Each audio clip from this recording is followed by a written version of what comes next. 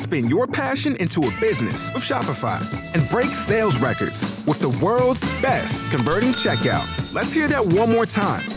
The world's best converting checkout. Shopify's legendary checkout makes it easier for customers to shop on your website, across social media, and everywhere in between. Now that's music to your ears. Any way you spin it, you can be a smash hit with Shopify. Start your $1 a month trial today at shopify.com/records. This is the Blue Moon Podcast. Coming up, we've got all the news and views from Manchester City's week. It's your club, and this is your show. Manchester City through to the semi-finals of the Champions League by winning an away game despite trailing at half-time and scoring a penalty. The name must practically be on the trophy at this stage, mustn't it? But if you thought this week was going to be tense, then it's not going to get any calmer, as it's PSG in the next round. But before that, it's an FA Cup semi-final with Chelsea and the League Cup final with Tottenham. If you get any moments to relax over the next couple of weeks, then you better take them. Welcome to this week's Blue Moon Podcast, where we're going to reflect on the events in that Champions League win over Borussia Dortmund and prepare for the trip to Wembley this weekend. Liam Toomey will join us to give us insight into Chelsea, and we'll be speaking to a couple of the My Old Man Says fellas to learn more about Aston Villa, and Howard Hockin is on the show later on too. So let's crack on. I'm David Mooney, and I'm joined this week by the Manchester Evening News' Simon Bakowski. Hello. And City fan and One Football's Dan Burke. Hello. Dan, let's start with you for that Champions League semi-final. They're into the semi-final. They've not won the semi-final yet. Getting a bit ahead of myself there. How are you feeling? Feeling great, yeah. It was a strange game for me. It was very frantic and panicked to begin with from City. I thought even before Dortmund scored, and it took them a little while to settle, and my nerves were jangling a little bit, like I'm sure everyone else's were. At half time I was really concerned, which is unlike me. I'm usually pretty positive, pretty confident in these games that City will find a way. But it reminded me so much of the United game a few weeks ago and Spurs away earlier in the season, when I thought all the way through those games at 1-0, like surely we'll score, surely we'll get a goal here, and then we lost both games 2-0, didn't we? So I think we got a bit lucky with Emre Can's stupidity for the penalty, and as soon as we got that away goal, I just felt totally relaxed because we had that insurance policy then.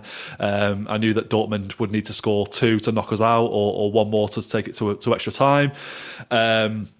Kevin De Bruyne had that chance at 1-1, and I was thinking to myself then, if that had gone in, it would have been game over. And then from the resulting corner, Foden spanked that one in, and you could see what the win meant to the team with the goal celebrations. And it kind of says to me that they've shaken that psychological monkey off their back now. They might not win the Champions League this season, but I don't see them freezing again in a big game anytime soon. Yeah, I was going to say that, Simon. What did the display as well kind of say about City this season?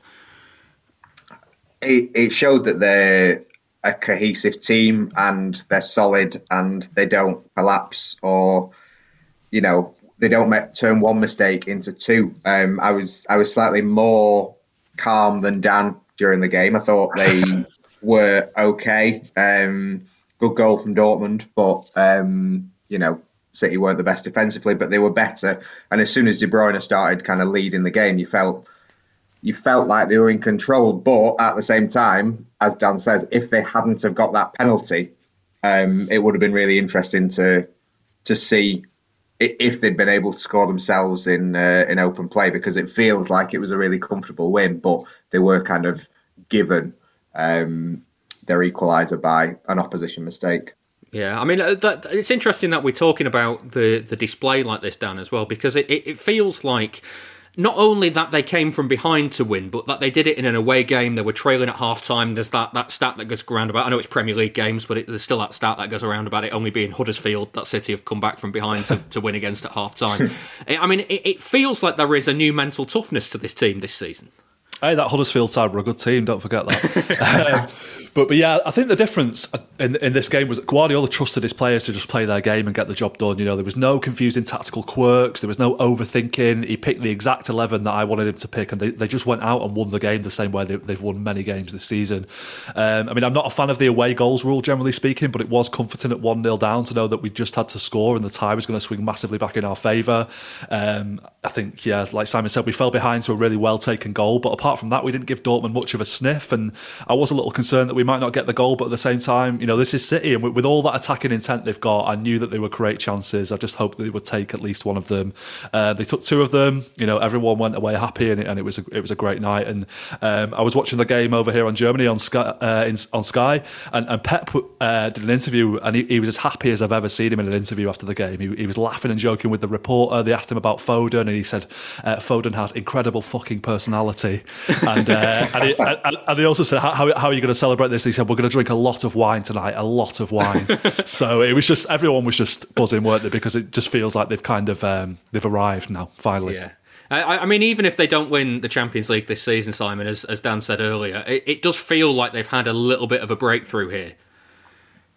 Yeah, I think so. And because if they'd lost, it wouldn't necessarily have been like, oh, they're not mentally tough, but it would have been impossible for them not to have it characterised as that. Sort of the longer it goes on, you just get associated with it.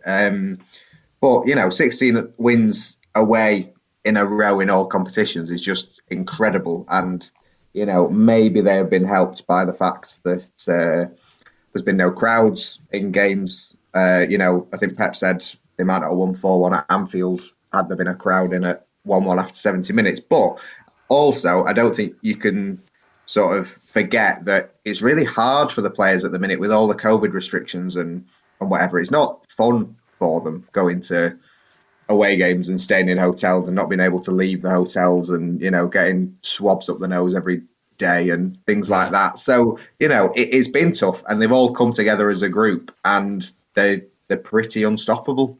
Yeah, and I mean it's like that for everybody as well. So it's like it's the same everywhere else. I mean let's touch on Phil Foden, because all the talk, Dan, beforehand always it felt a lot about Erling Haaland in the build up. Then Bellingham scored, and it was all about Bellingham. But when you look down over the two legs of this game, Phil Foden was the standout player on both teams. Yeah. I mean, everything about Foden's story is a dream come true for us as fans, I think. He's a kid from Stockport. He used to be the ball boy. He came through the academy. He's blossomed into a world-class player, and now he scored the winner in a Champions League quarter-final and ran over to the manager to celebrate. I mean, that is all I ever wanted from football in a nutshell, really. And the great thing is that his City career has only really just begun. It was a magnificent performance from him. He's a brilliant young player. I'm so glad that he's our player. I think we also have to say about Jude Bellingham, by the way, what a player he is. Yeah. I mean, to be that good and that mature at 17 years old is frightening. I don't think Foden was that good at 17, to be honest. So I'm really interested to see how he develops. I think it's really good for the England team, and I would love to think that we might one day try and buy him from Dortmund, because I think he's got everything already. He's amazing. Yeah. Just quickly though, Dan, what did you think of the tweet that appeared on Foden's social media at @KMbappe? Are you ready? Well, apparently he didn't tweet it himself, did he? He's got one of these companies who does his social media for him, and they were quite unhappy about that. I mean, I don't know. I don't really care too much about these things. It's a bit of fun, isn't it? It's just a bit of fun. I mean, I don't really use Twitter for sort of these sort of brand building exercises that players use them for. I saw an interesting tweet from Gary Neville earlier, actually, where he was saying that players should control their own social media. They should control their own message. They should, get their own personality across and not hire these companies to do it for them. And I'm inclined to agree with him, actually. I think I would rather see the real Phil Foden tweeting after a game than some, marketing execs in Canary Wharf or whatever. Yeah. What do you make of Foden's performance, Simon? He was the one to watch, wasn't he? And the talk again of Haaland and Bellingham. He just kind of quietly got on with the job, and suddenly is the star of the show. Yeah, he's just great, and I think he's probably going to be the natural successor to De Bruyne, really. He's kind of influencing games in the same way, like when City needs something to happen, he makes something happen. And I find it amazing when people criticise him, like in the first leg, for missing a few shots, and it's like, yeah, but he's created everything. Like, he may not have taken everything, but he has done literally everything. That was good about the team, and De Bruyne was really good in the first half, in the second leg, and then Foden kind of took over for the second half. It really is a joy to watch him, and every City fan will be over the moon to see a homegrown lad come forward, and it was just really really, really nice to see the goal last night, but then also the celebration with Guardiola, because they've been through a lot together in their short time together, and it's not been without criticism, shall we say? But I think last night you saw a player who's at the top of his game so far, with a lot more to come, and a manager at the top of his game as well. Yeah, it's interesting as well, Simon. You think back, I mean, it's literally 12 months, maybe 13 months ago, that we're all sitting talking about, it's great that Guardiola started him in the League Cup final, but is he ready for 2 games on the bounce? Because he wasn't great against United in the game after, and then, you're talking 12 months on, and look, you can't imagine a City side without him right now. Yeah, I would like to say that we've reached the point where he just starts every big game, but he was left out for the United game in March, was it? But I guess you could sort of bird a bit and say that Guardiola didn't actually see it as that big a game, so he left him out. But you wouldn't leave him out of any big game now between now and the rest of the season, because he just makes things happen. Yeah, well, Dan, you mentioned it before about City's equalising goal. There was a little bit of luck in the way that Emre Can defended that cross. Do you get any of the controversy over the penalty? Like, his arm was in an unnatural position. It has to be a penalty, doesn't it? Yeah, I mean, as a general rule of thumb, this is far from the sort of official law of the game. But I think if it looks like a clear handball from the first angle you see on TV in real time, then it's a handball for me. And his argument was that it hit his head first, and I think there is a bit of confusion over whether that therefore means that it shouldn't have been a handball. But I think it would have hit his arm regardless of whether it hit his head or not, wouldn't it? And he sort of led with his arm in that weird way. He's an absolute idiot, I think, as a footballer. I think he's not a terrible footballer on the ball, but he makes some stupid decisions. He made a stupid decision for our goal, I think, in the our first goal in the first leg, and nearly gave a penalty away in the first leg as well. And I think the Dortmund fans I know were a bit concerned about him doing something stupid again in the second leg, and so it proved. So yeah, it was a handball for me. I have no complaints about that at all. Well, I can clear it up because the laws of the game say it's an offence if a player touches the ball with their hand or arm when the hand or arm has made their body unnaturally bigger. The hand or arm is above or beyond the shoulder level unless the player deliberately plays the ball, which then touches their hand or arm. So that's where the confusion's coming in, because what he's saying is I deliberately played it with my head and then it's touched my arm. But the arm's made his body unnaturally bigger, so that's why it's a penalty in the end. Exactly. I mean, the interesting thing, Simon, is that you'd look back at City's previous quarterfinals under Guardiola and the last 16 tie against Monaco in that first season. You look at the way that City played in those games. They played well in patches, but they had moments where they just did not get the rub of the green. Do you feel that this performance against Dortmund was almost, no matter what happens in this game, we are going to win it? If we get lucky, then great. If we don't get lucky, we're not going to let it affect us.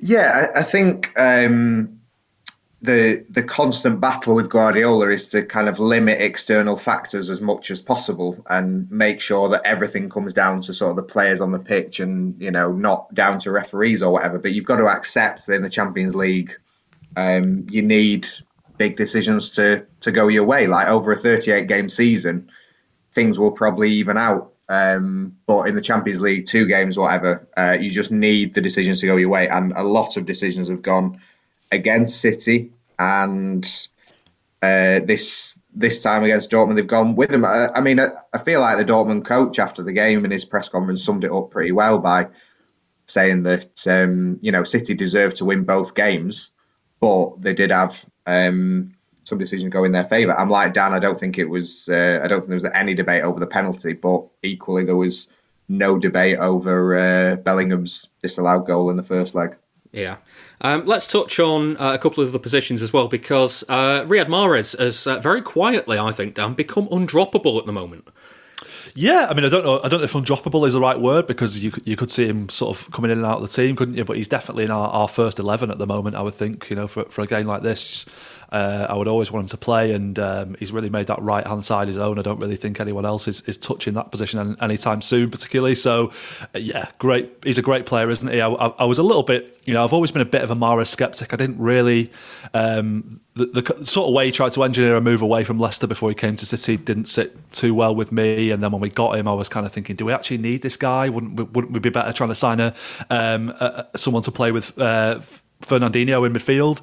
And his first season wasn't amazing. His second season was decent, and his third season has been, I think it started off quite underwhelmingly, but it's been much better as the season has gone on, and he's in really good form at the moment. And him stepping up for that penalty, I must admit I didn't want him to take him. Obviously, like everyone, I had that penalty at Anfield in the back of my mind. But it's a bit unfair, really, because I would have preferred De Bruyne to take it. Has he missed the last two? Yeah. He's missed more penalties for us than Mahrez has, hasn't he? And Mahrez is such a clean striker of the ball with that left foot that, you know, he'd be the ideal candidate, really. So, if we get another one, I'll be more than happy for him to take it. Yeah, I understand why he didn't, but I'd have put Foden on that penalty. He took a penalty in the shootout against Liverpool in the Community Shield last season, and it was fantastic. I just think he's the sort of player that can handle that pressure. But you know, I understand why they picked Mahrez. You see stats pop up all the time about clubs and players, and you want to know that exact thing about City. There's an answer. Statscity.co.uk. Want to find out all of the players who played alongside club legends like David Silva, Sergio Aguero or Vincent Kompany? Or maybe you'd like to know which team found it hardest to score past Joe Hart. You can find out City's record in every competition, at every stadium, and under every manager. Just go to statscity.co.uk and browse away. That's statscity.co.uk. Simon, let's look at this question from Mike Cook. This came in after the Leeds game on Twitter. And he said, another disaster from Sterling on the left. Surely we have to get him back on the right. I don't know if you remember David White, but brilliant as he was on the right, you would never even contemplate playing him on the left. So many good situations are breaking down because he can't or won't use his left foot. And you know, I've always been quite happy to put Sterling on either flank for the last kind of 18 months, 2 seasons or so, because of that 18-19 season where he was so good. But I must admit, he's not having the impact from the left anymore, is he? No, he's not. I'm not sure he's having the impact anywhere, really. He's just in a bit of a tricky patch of form. And it's interesting because sort of his decline as in form has coincided with Mahrez's uptick, really. Because if you think back to sort of the Liverpool game at the beginning of February and Swansea then in the FA Cup, like Sterling was great. Sterling was really, really good, like playing well but leading the team. And you thought, well, that's him, you know, in the team for the rest of the season. And then he just kind of tailed off, and as he tailed off, Mahrez stepped in to that gap, and now, Mahrez gets in every time ahead of Sterling. I mean, it said it all when he kind of came on and had that chance to score the third against Dortmund, and it was just he just looks bereft of confidence, and he just I don't know what he needs, a rest, a restart. He just kind of, I don't think it matters so much where he plays as just getting him, sort of easing him back into form. Yeah, I mean, I am wondering, Dan, if it is a case of getting back on the right-hand side, because that move from Guardiola in his first season at City, pretty much, it set the tone for Sterling's next 2 years, didn't it? The problem is, if Sterling plays on the right, who goes on the left? I mean, I suppose you could play Foden there, but then you have to drop Mahrez, don't you? Because I don't think Mahrez can play on the left. I don't think he's quick enough for that position, and I don't want him to drop out the team anytime soon. I mean, I love Sterling a lot, but Guardiola's job is to find a system that wins games, not a system that brings the best out of Sterling. And I'm confident that he will find some form again soon. But at the moment, I don't think he gets into our best 11, and it's up to him to fight his way back in. That's just the reality of playing at a top club. I mean, that chance against Dortmund, I think even if he had taken the shot on there, I'm not confident he would have scored, because his shooting technique often lets him down for me. And if I was him, I'd be a bit concerned about my spot in the England squad this summer, because he's fallen out of form at a really unfortunate time. I don't think it's anybody's fault, though. He's just a victim of circumstance, really, like Simon said. I don't know if he's missing a goal scorer as well. Like he's always had Sergio Aguero, who will guarantee be the top scorer, and he's been trying to fight that, and he's been getting closer and closer. And this season, you sort of said, go on then, because Aguero's not fit, so, all yours to get top scorer. But I don't, like, Guardiola doesn't like him as a central striker. I'm not sure it brings the best out of him having sort of no competition to to be top scorer. I think maybe he just works best as sort of the one that you're not focusing on. Yeah. One final question for this week, Simon. Does the display and the result in Dortmund vindicate Guardiola's selection against Leeds? No, nothing to do with Leeds. Irrelevant. Perhaps in the sense that it allowed them to sort of be sort of full on, give the full energy for 90 minutes against Dortmund, having rested against Leeds. But I lose my mind at the idea that City, who have knocked out one of the best teams in Europe in Dortmund, not doing great in the Bundesliga, but showed over the 2 legs they are a really good team, are suddenly going to surrender an 11-point lead to a Manchester United side that have showed that they are not one of the best teams in Europe this season. Yeah, Dan, it's the result against Leeds, does that suggest that maybe the strength in depth isn't as strong as we say it is, or is it a case of bringing in 7-8 players who are out of form and not regulars at the moment? It just disrupts the rhythm too much. I don't know. I'm glad we're not dedicating much time to talking about the Leeds game today, because I think it's quite symbolic of how meaningless it was in the grand scheme of things, really. we could easily have won or drawn that game. When you look at the chances we created and you look at the stats, and it suggests that we were a bit unlucky. I mean, Leeds played really well, especially with 10 men. But I think, City have done enough this season to mean we can look at this game and say it wasn't the result we wanted, but it wasn't an awful performance either. We're still going to win the league. I'm happy to go on record and say that for sure, that I've got no doubt about that. And if you look at the fixture list now, there isn't much margin for error. I think he'll probably rotate again for that Crystal Palace away game that's sandwiched between the 2 Champions League semi-final legs, and hopefully this time, if he does, the second string will get the win, because they weren't bad against Leeds, I didn't think. I think I totally agree with Sam Lee that rotating was the right idea, whether we'd won or lost at Dortmund. It was the right thing to do. I think back to that Atalanta Champions League game last season when he played Ederson and we didn't need to win, and Ederson got injured and then missed the trip to Anfield a few days later. I mean, I would still argue that was a really costly decision from Pep. So I'm glad to see that he appears to have learned from his mistake. Yeah. Well, there we go. Let's move on then in that case. This weekend, City travel to Wembley for the FA Cup semi-final with Chelsea. Friday marks 10 years to the date since the team made the same journey to take on Manchester United. Sam Roscoe remembers the importance of that 1-0 win from April 2011.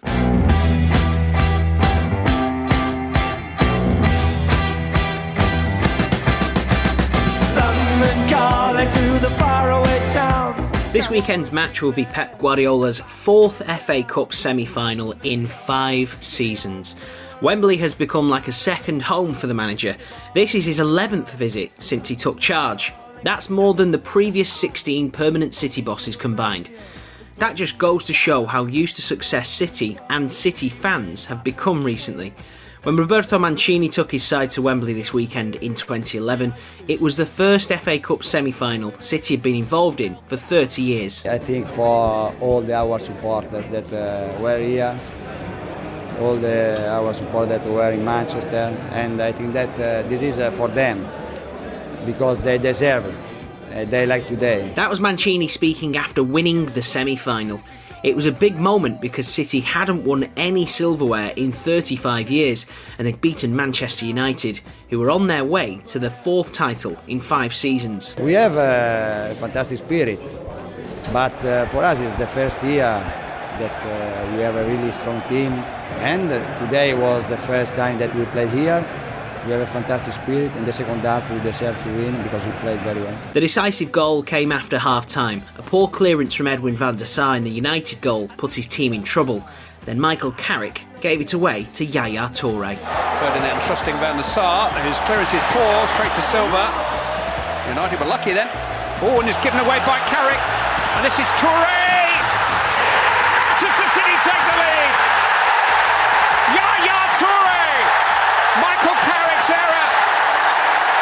Comprehensively punished. While the goal hadn't been coming, City had definitely been more likely to break the deadlock.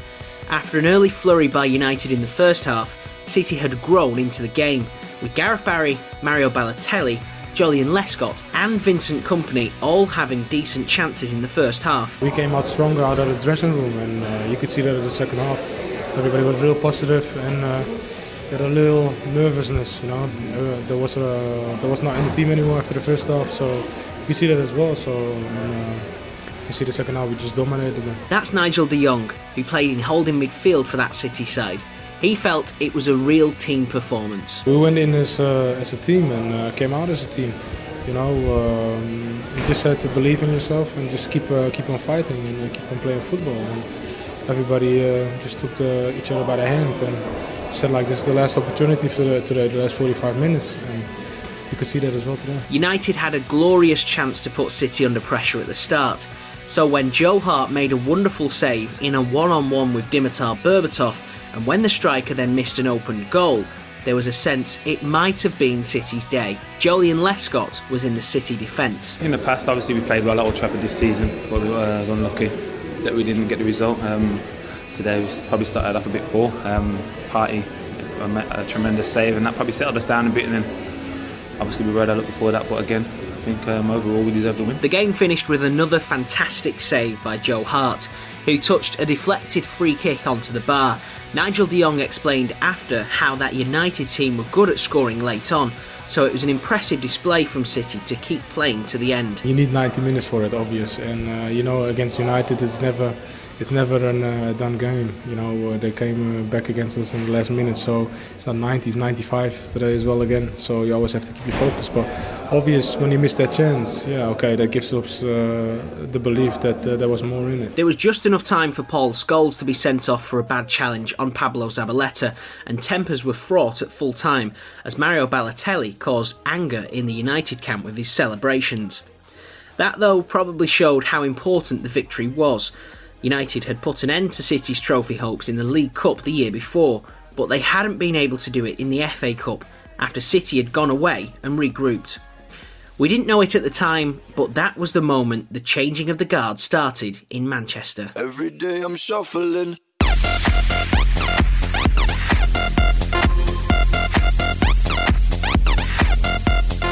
Hi, it's Nicky Weaver, and you're listening to the Blue Moon Podcast.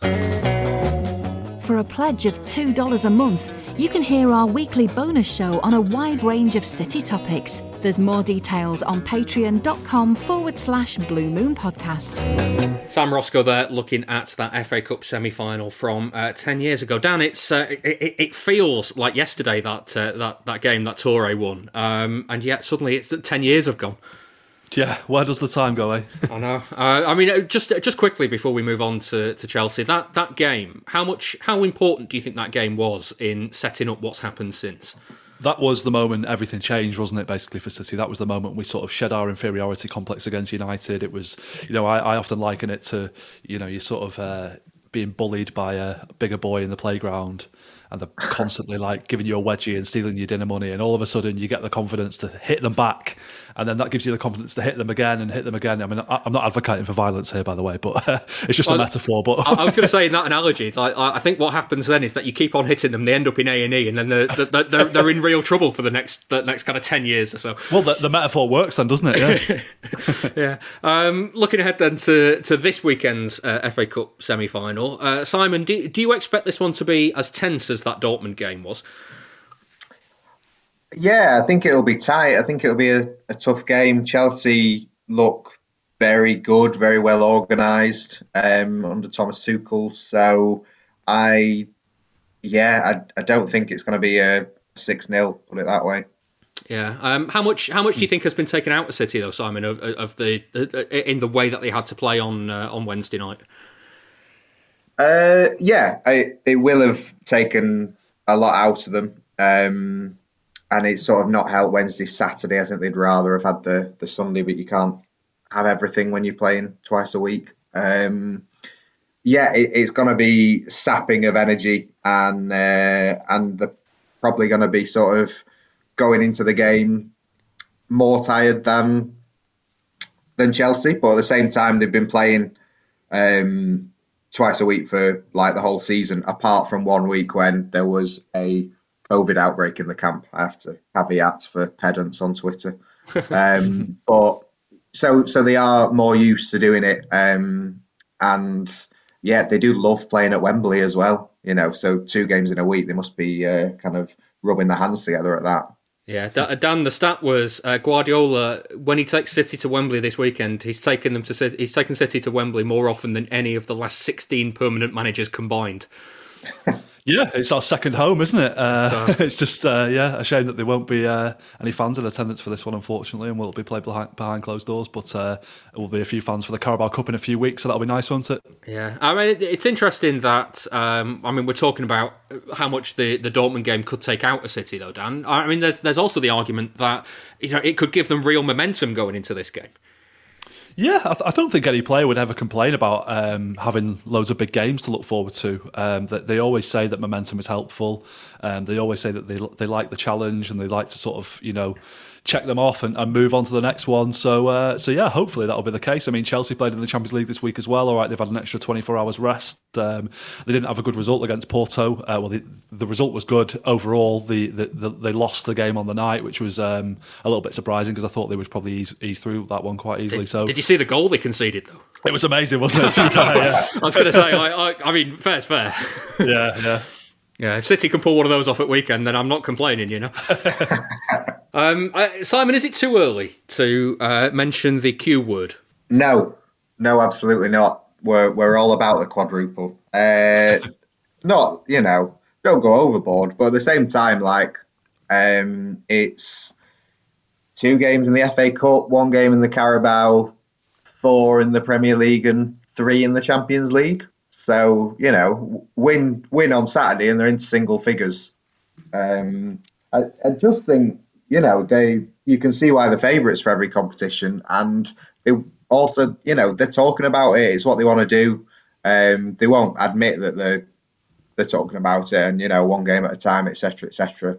But, how they kind of recognise how great it would be to do it in kind of a year where I think everything's been so difficult for them. It is fantastic motivation for every competition they play.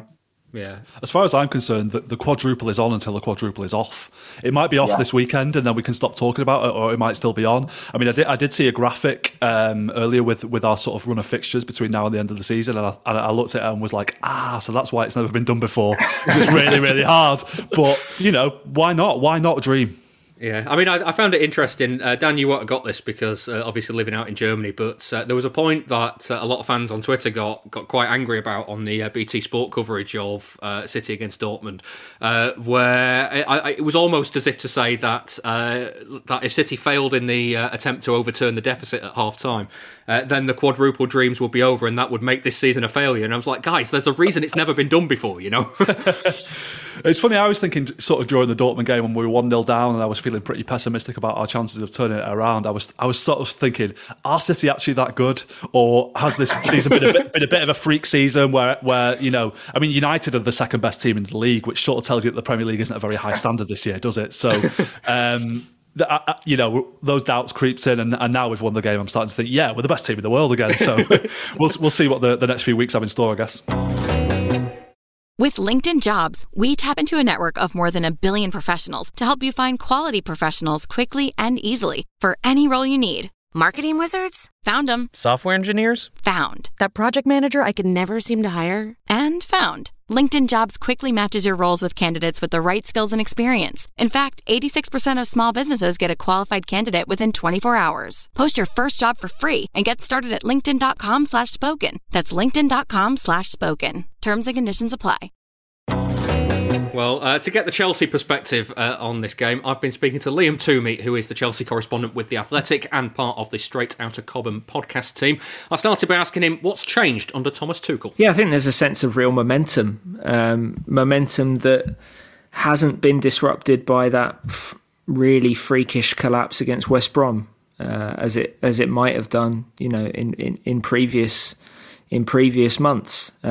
There's a real belief in the plan that Tuchel has put in place for this team, the tactical system that he's implemented since coming in January. And they've grown in confidence, particularly defensively. And that is really the strength of this Chelsea team now, which is pretty amazing to think about when you consider just how vulnerable, they were throughout Frank Lampard's tenure. For all their ability going forward, they were too easy to score against, too easy to counter-attack. and now those things are the hardest things to do against Chelsea. And Tuchel, when he came in, pledged to make this team a team that no one wanted to play against, and I think he's already succeeded in that. Although clearly there are still strides to be made in the final third. Yeah, I mean, it's interesting looking at the form of these two teams, because when City went to Stamford Bridge at the start of January, City hadn't started that kind of, or hadn't really got into that run of wins that they put together this season. And I get the feeling it was a different Chelsea team that they were playing at the time as well, was it? Yeah, so that was around the time that, you know, we had begun to hear that Chelsea were looking at alternatives to Frank Lampard, and that was one of several results and performances that accelerated the decision-making process and contributed to the feeling at board level that Lampard wasn't the man to address this team's problems and turn the season around. You know, Chelsea in that game pretty much gave City everything they wanted. You know, they pushed up high, tried to play their own game rather than worrying too much about what City could do. They were carved open on the counter-attack time and time again. And once City did make the breakthrough in that game, Chelsea really crumbled, and the scoreline could have been a lot worse. Needless to say, this team gives off a totally different vibe now. The way Tuchel has got them playing, they always keep 5 men behind the ball, usually the 3 centre-backs and what he likes to call the double six, the 2 controlling midfielders. And that has given them a really solid base. It's very difficult to get opportunities in transition against Chelsea through the middle of the pitch. It's very difficult to generate sort of 3v2s and 4v3s simply because of the number of bodies they've got back. And that has had a cost for Chelsea at the other end of the pitch, because if you're attacking with fewer players, it becomes harder to create chances and to score goals. And you know, Chelsea were already having problems under Lampard in terms of their ruthlessness and actually making the most of the good moments they create in games, partly because I think of the youth of a lot of their attackers, both the academy boys and the signings. And that has continued under Tuchel. And if you're looking for reasons why Chelsea might ultimately fall short in this semi-final against City and in the really big games that will define their season, that's probably the likeliest way it will happen, that they, you know, will miss the key chances in close games and just get edged out.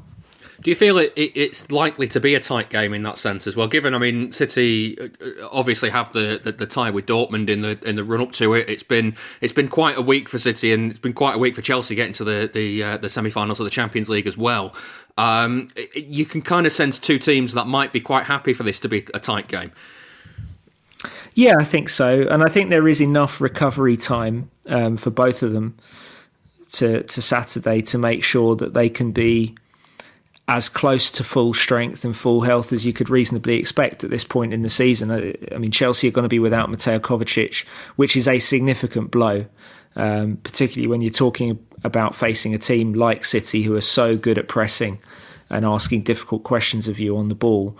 Kovacic is one of Chelsea's best outlets in terms of being able to dribble through a press, pass round a press, just make the right decision, and carry the ball at speed, turning defence into attack. So without him, they will be a bit more limited. But if N'Golo Kante is fit to go, Jorginho's been playing very well for Tuchel. That is still an area of strength for Chelsea. I think you have to give immense respect to what City have done under Guardiola in the last few months. They've been not just the best team in England by a distance, they've been arguably the best team in Europe in terms of their balance between defence and attack and the level of control they've exerted over games.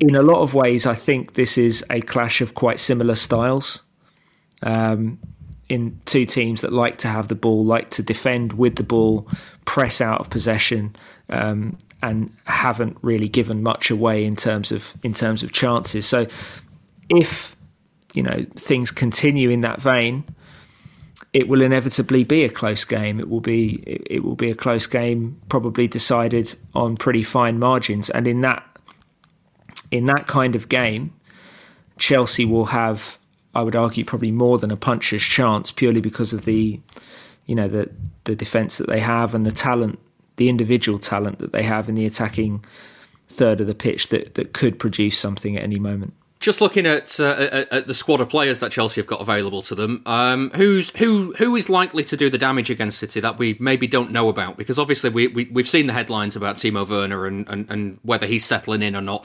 Who are the players that are likely to cause City trouble?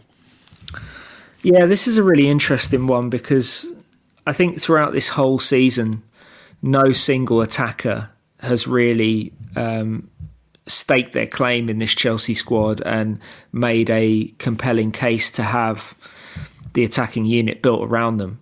Lampard had to rotate a lot in an attempt to try and find the best combination. Tuchel has done the same, and both of them also mix things up depending on the nature of the opponent. I think against Crystal Palace, we saw Chelsea's best attacking performance under Tuchel. They were much more fluid, much more combination play. And I think a lot of that was down to Kai Havertz leading the line, making traditional centre-forward runs, but also dropping deep to do the kind of false nine stuff as well. And so I think if he leads the line, I think Chelsea's attack will have more dimensions to it and more possible ways to hurt City. But in terms of the most dangerous individual player, and with the caveat that he's not necessarily guaranteed to start, I would say that on current form, it's probably Christian Pulisic. He seems to be hitting the kind of form and rhythm that he did twice last season, once in the run-up to Christmas and then after Project Restart, which of course culminated in that great performance against City at Stamford Bridge that sealed the title for Liverpool. His ability to carry the ball with speed and skill in transition, to beat his man one-on-one and create openings for himself and others is something that Chelsea really, really need. And the other attackers that they have, with the possible exception of Callum Hudson-Odoi, don't really offer. So I think Pulisic is a big weapon for Chelsea. I think you could see that as well with the way that Porto targeted him. They gave him very much the Eden Hazard treatment in the second leg of that tie. And I think City will have to focus on nullifying him as well, because he is the one who can get the ball, turn, beat City's press and get Chelsea on the offensive. And if they can do that, they can be very dangerous. Yeah. Now, we have a charity bet coming up a bit later on in the show, Liam. I'm not going to say bad at it, but if I win, it really is miracles can happen sort of stuff. So I'm going to give my prediction over to you. What's your score prediction for this game? Oh, it's a really close one to call. My instinct is that City will probably be more ruthless when it counts, and I think. I could see this tie maybe going to extra time, but I could see maybe City winning it with a goal in extra time after, say, a 1-1 draw in regulation. So 2-1 City would probably be my prediction. Get involved with the debate on Twitter @BlueMoonPodcast. So that was Liam Toomey talking about the coming FA Cup semi-final. Time now to look ahead to the game with Aston Villa in the following midweek. And we're joined by David and Chris from the Aston Villa podcast and fanzine, My Old Man Said. Hi, David. Hello there, how you doing? I'm not too bad, thanks. Hi, Chris. Hello, how you guys doing? Good. So let's start with this game. David, it's one win in 6 for Villa at the moment. What's happened in the last 6 weeks or so? Because in my head, Villa are having a really good season. Yeah, we had a very good start to the season, so let's call that 2020. But 2021 has we've kind of fizzled out, and a lot of people are pointing to Grealish's injury, but it happened well in advance of that. So this is the problem. Apart from 9 minutes against Fulham, where we actually showed some intent, it's a bit of a concern because, as Villa fans, you'd expect, because of the amount of players that we got in, we'd have a slow start and then find our feet towards the back end when Smith is traditionally strong. Yeah, Chris, has the COVID outbreak that happened? Was it around Christmas time? Has it been since then that it's all kind of fallen apart? Yeah, it was just before we were due to play you guys, wasn't it, at the Etihad, if I remember rightly. Now Smith has sort of very much played it down, which most people would have said it's a relatively valid excuse. I'm sure most people saw what happened at Newcastle with Sam Maximan, wasn't it? Players like that who were really badly affected by it. And that would have been the easy excuse to use, but he's kind of played it down. So if he's choosing to, me and David have as well, and it's just been a chronic loss of form. Dan, when you look at this one for City, I mean, given the week that City have got, they've just come through the Dortmund tie, they've got the FA Cup semi-final with Chelsea, there's the League Cup final on the horizon after that.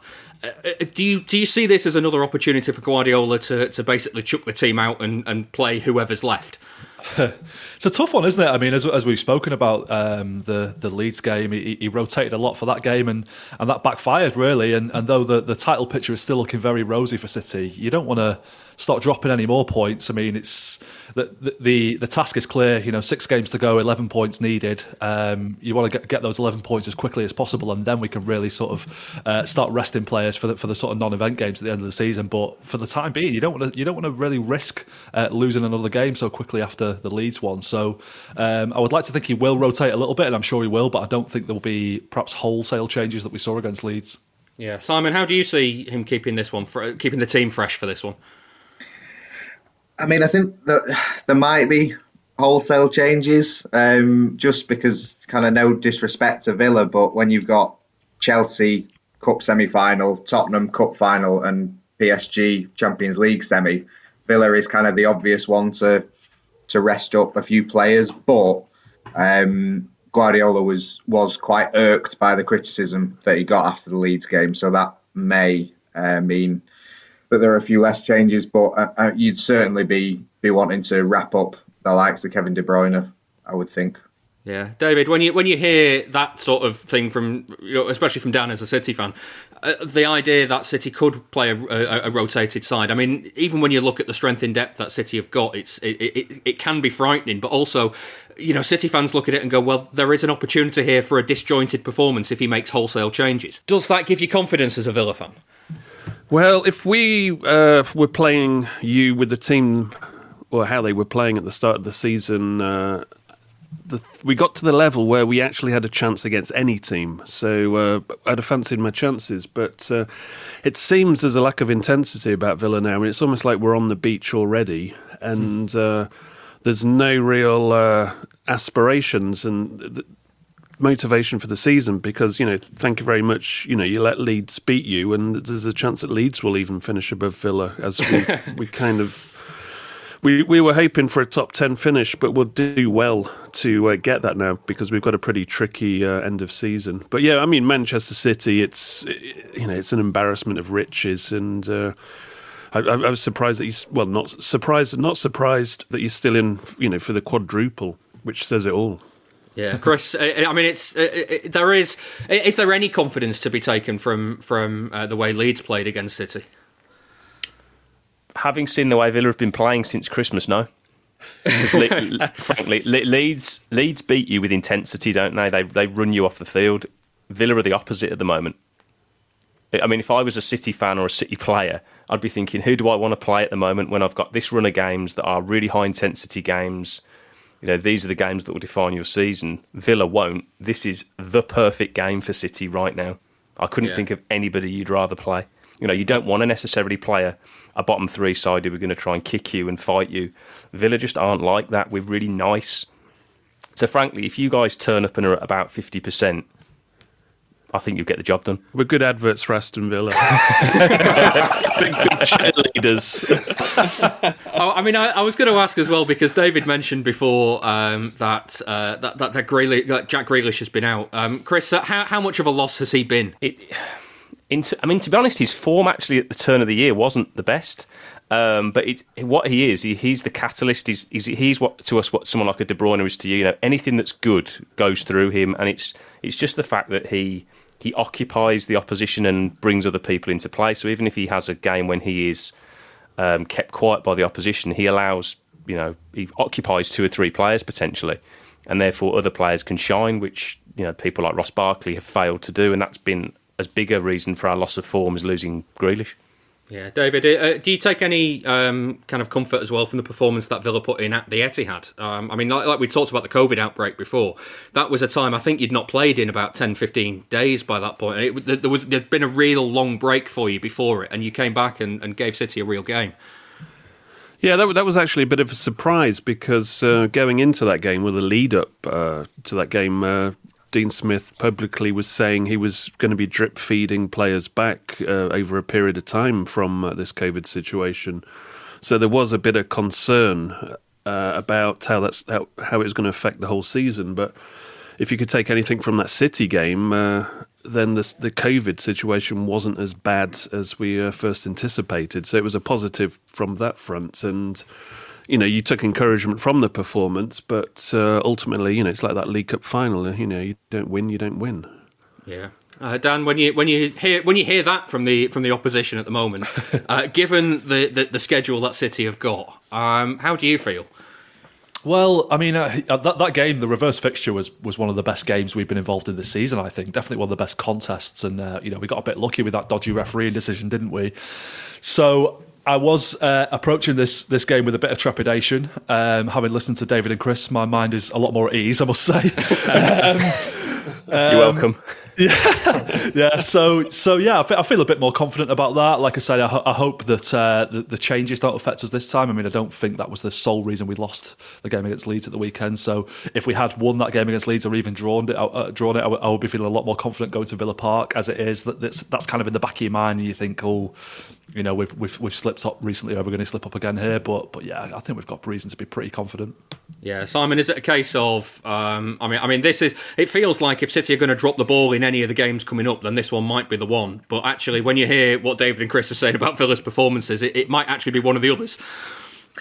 Yeah, I think so. I mean, I've been impressed with Villa whenever I've watched them this season, but I've obviously not followed them as closely as David and Chris, and didn't know they were in such bad form. I think kind of in Martinez and Watkins, they have a goalkeeper who can have a worldie and a striker that can score Villa's only chance while City miss all 800 that they create. So I think they do have the quality players still to cause an upset. But maybe play this podcast to Pep and he might feel better about his chances. Yeah, we know he's a long-time listener anyway.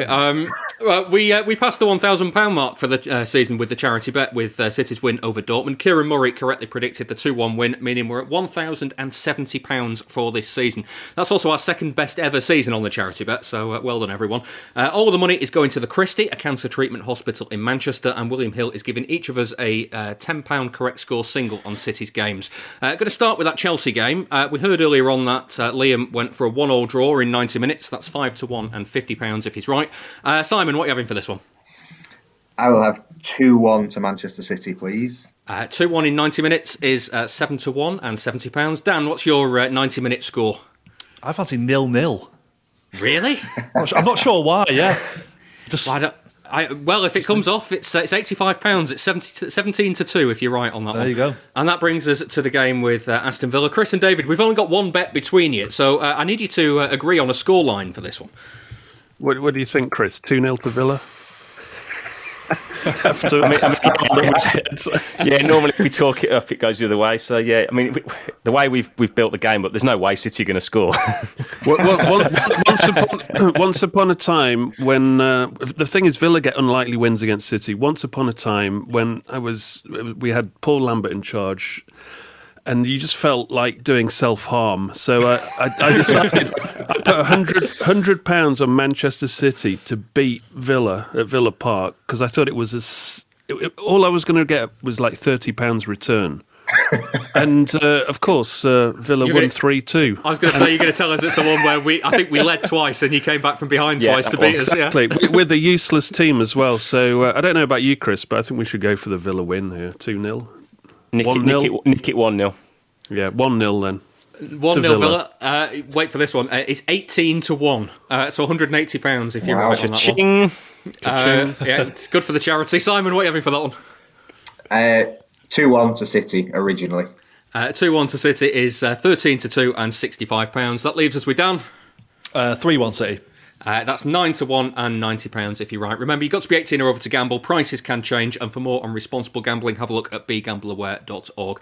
David and Chris from My Old Man Says, thank you very much for joining us today. Pleasure. Not a problem. And good luck with your quadruple.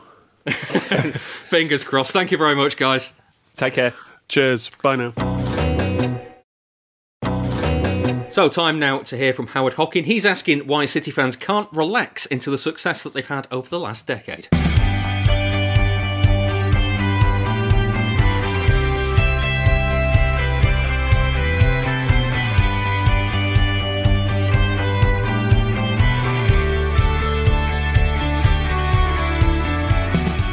As always seems to be the case right now in the short history of Manchester City, this week has been eventful. It's the fabled business end of the season, so that means the stakes are high.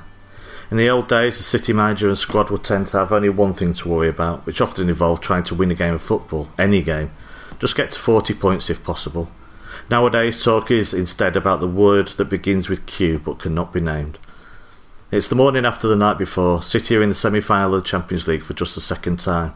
But hold your horses, because maybe it's just a treble that City are capable of winning now. Because after the defeat to Leeds at the weekend, there seems to be a swell of opinion that City would now see a 14-point advantage whittled away over the coming weeks. Would any other fan base react to this manner, I wonder? It's what we do though, isn't it? After the Leicester victory, even I tweeted that the league was done, and I meant it. And now the doubts return because a rotated team somehow contrived to lose a game against 10 men, a freak result. And because now United can reduce the lead to 8 points, which is little less than what the lead was a month ago anyway, with United and City not playing each other again and United with a tougher running. Never change, eh? Look, I won't deny these thoughts go through my mind too, and this will surprise absolutely no one. But that doesn't make me right. City are 1,000 to 1 on to win the league on Bet365, and yet many believe Pepper's taken his eye off the ball because we have won 16 away games on the bounce but have lost 2 of our last 5 league games. Maybe they will be proved right and I'll have to turn my internet off for the whole summer. I do understand such thoughts as they've inhabited my brain for most of my life. We seem as a fan base to struggle, some of us that is, certainly not all of us, to fully believe in our side however many games or trophies it wins. We always think the good times could come to an end in a heartbeat. After all, when Borussia Dortmund took the lead on Wednesday night, I could see only one outcome. City would have numerous chances, score no goals, Dortmund would score 2 from their only 2 shots on target, VAR would screw us over too. The reality, of course, was something rather different, and there was a reason Dortmund were big outsiders to qualify in the night, because bookmakers don't carry 30 years or more of angst around on their shoulders and can look at things with far more clarity. The way the season has progressed in the league also provides clues as to why many got a bit jittery after the weekend's defeat. In December we would have snapped your arm off to be top by any distance come mid-April, but then there was a 21 match winning run, and once City went 10 points clear our expectations shifted significantly. Now there was a demand, and I include myself in this, that City not only win the league but stretch the league, or at least maintain it and get the league wrapped up as soon as possible. And that's it really, we've all become really impatient. Anything that delays the moment when we can say with certainty that City have won the league is an irritant and for some a worry. But if you see everything negatively, in that every City fixture is a banana skin, whilst United will push aside every side they face, then you naturally predict trouble on the horizon. And momentum is everything too. Lose a couple and the mood changes. But there's no such thing as typical City though. It was never a thing. Being rubbish is not a typical City thing. Messing up in strange circumstances is not a typical City thing. It's just a thing football teams do sometimes. There are numerous other football clubs, even if we look just pre-2008, that messed up as much as City, if not more, across much of their history. City were nothing special in incompetence, even if Jamie Pollock's own goal and holding the ball in a corner when we need to win to avoid relegation make for great stories. And there's no typical City situation now that could arise. There's no lessons from history to try and avoid in the remainder of the season. If City mess up, they mess up. This team, this manager and those that preceded them won 14 on the bounce to win a league title, scored 2 in injury time to win a title, won 198 points over 2 seasons, won multiple cups, hell they even somehow won 6 penalty shootouts in a row. And against Dortmund, they not only showed they have mettle and something special within the squad, but they came from behind at half time to win, putting that particular elephant in the room firmly to bed. The chances of them crumbling in a title race after losing 2 games in 5 months, whilst United win 11 on the bounce, having previously never won more than 4 in a row, is of course minuscule. But rest assured, if it does happen, I am giving up on football. Fact is, maybe, that none of this assault on all trophies available would be possible without Pep taking the risks he did at the weekend. Perhaps he was wrong to do so against Leeds. It's easy to judge with hindsight. He took similar line-up risks against West Ham and Fulham and got away with it. But with only Sergio Aguero injured currently, and there's nothing anyone can do about that sadly, then to keep this squad this fit and fresh as the world comes around us and other teams see players dropping like flies, it's near miraculous. There had to be risks taken, and if you can't do it when 11 or 14 points clear, delete as applicable, then when can you do it? Pep could not win with the Leeds team sheet. If he'd played a stronger side, he would have been slated too, especially if Kevin De Bruyne had hobbled off the pitch at some point. Who knows, perhaps it was the fact that City did not have a must-win game at the weekend, unlike Dortmund, that made all the difference on Wednesday night. And whichever side of the fence you sit on, thankfully the defeat against Leeds has no other consequence apart from the league table. It's not instilled fear and doubt in the minds of the City squad. They will continue on as before and hopefully eradicate memories of the Leeds bump against a Grealish-free Aston Villa next Wednesday. And hopefully Pep will put out a strong side too and get one trophy nailed down for good. I wonder if I will ever free myself of this nagging doubt in my football team. Perhaps it's not a lack of faith in my team, but simply nerves. After all, it has felt more nervy having to watch my team at home by myself for a year. This has exacerbated every poor performance, rare as they may be. When there's no escape from the football, when it's all you have sometimes, then it becomes too important, and it makes us all prone to overreaction. My Twitter timeline at half-time in the Dortmund game was quite frankly embarrassing. But there has to be a point at which this hugely successful side packed with brilliant players makes me believe, even when the situation seems hopeless. Maybe it just needs City to sign a striker, or maybe there was a tipping point when the successes erase the scars of decades past. I hope so, because it's a miserable way to support a team in many respects, always fearing the worst. We've never had it so good as City fans. After Pep leaves, we may never have it so good again.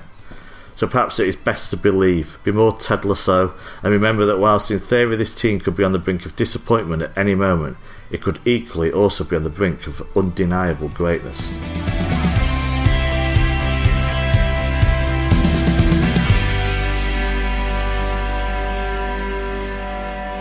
Hi, my name is Uwe Rösler, former Manchester City player. You listen to the Blue Moon podcast. This is the Blue Moon Podcast. Facebook.com/Blue Moon Podcast. That was Howard Hockin. We're going to finish with some of your questions. Get them sent in on Twitter at Blue Moon Podcast. You can email us as well through the website, bluemoonpodcast.com. We have a story on our Instagram page as well. Just search for Blue Moon Podcast. There is an ask box on the story on there. Get your questions in that way. First up, Paul Blacklock on Twitter asks, City have a good track record on extending contracts of key players. What about Zinchenko? He is key and a genuine utility player who City need to hold on to. Simon, what do you reckon to that? Yeah, in my head, he didn't sign a new deal that long ago. I think it was the start of last season he signed a new deal. So he's got a few years left. I mean, there may be.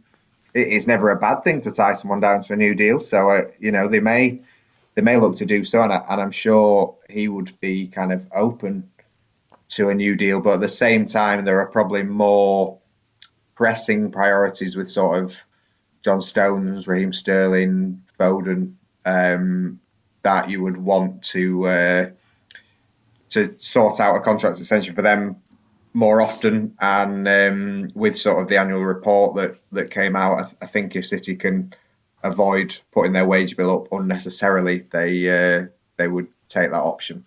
Yeah, Dan, I've got a little bit of a confession to make with Zinchenko, because I really like him, and I think, and I'm really, really pleased that he's kind of carved out a niche for him at City, a niche for himself at City. That almost means he can't really move away from City anymore, because like he's not going to be bought as an attacking midfielder for another team, and they're not going to look at him and go, he's a left back. So he's kind of stuck in at City. Do you know what I mean?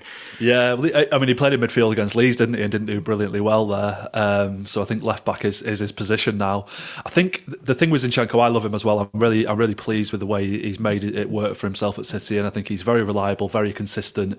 I just wonder if he's always on a bit of thin ice at City, if they're always sort of looking to upgrade on his position. I think, maybe they will go in for a left back finally in the summer. Maybe they'll move Mendy on and sign someone to compete with Zinchenko. And I do think they are sometimes lacking a good quality attacking kind of wing back style full back. You look at the Dortmund game, there was lots of times I think when Zinchenko got the ball in wide areas and his delivery wasn't great. That's not really his game, whipping crosses into the box. And I wonder if we'd be even more dangerous if we had a player like that. I certainly hope Zinchenko stays around as this kind of utility player and does have a career at City because I really like him. But I don't think he's worthy of being considered like an undroppable anytime soon, really.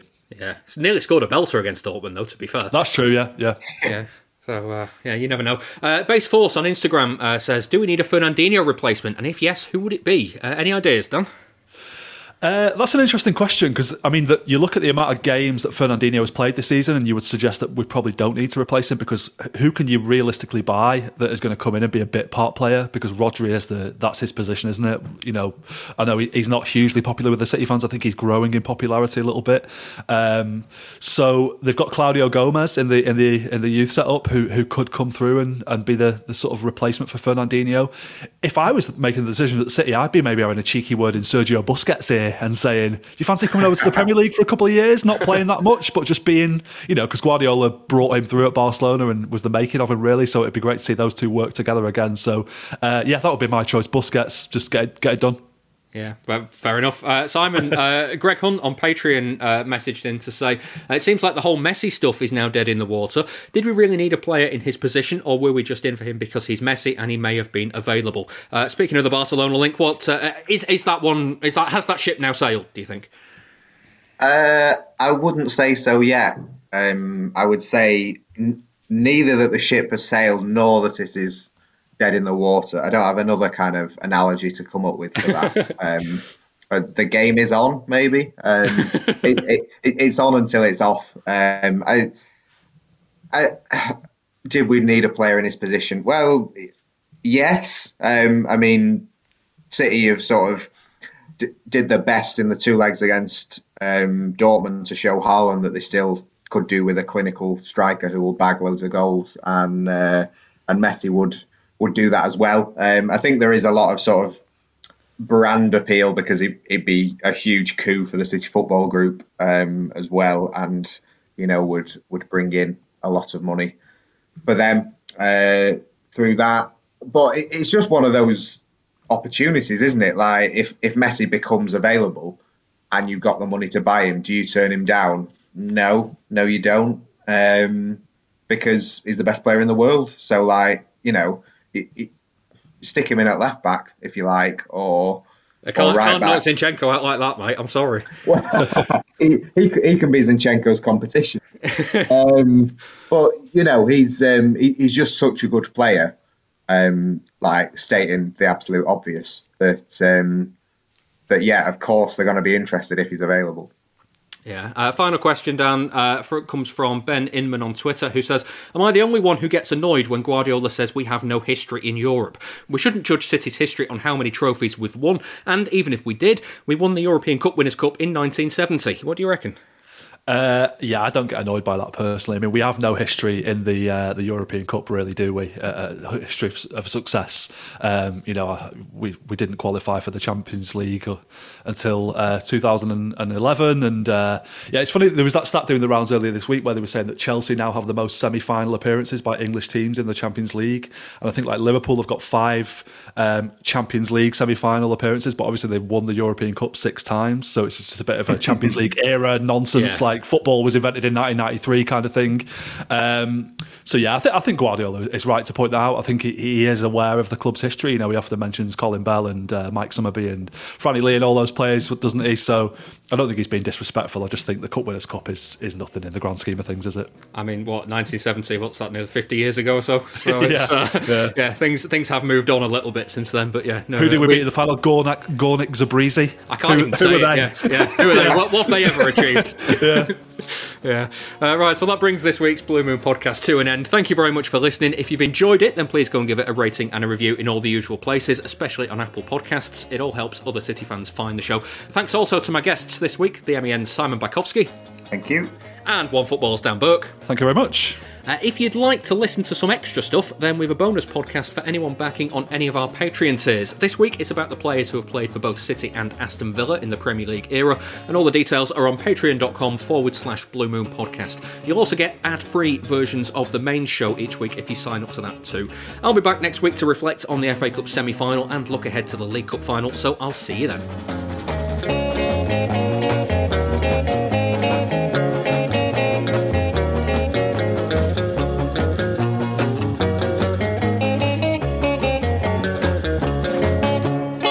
That was the Blue Moon Podcast. Please support the show. Patreon.com/Blue Moon Podcast. While the goal hadn't been coming, City had been definitely the more likely. Deadlock the breakers. While the goal hadn't been coming, City had definitely been more likely to break the deadlock. After an early flurry by the United in the first half...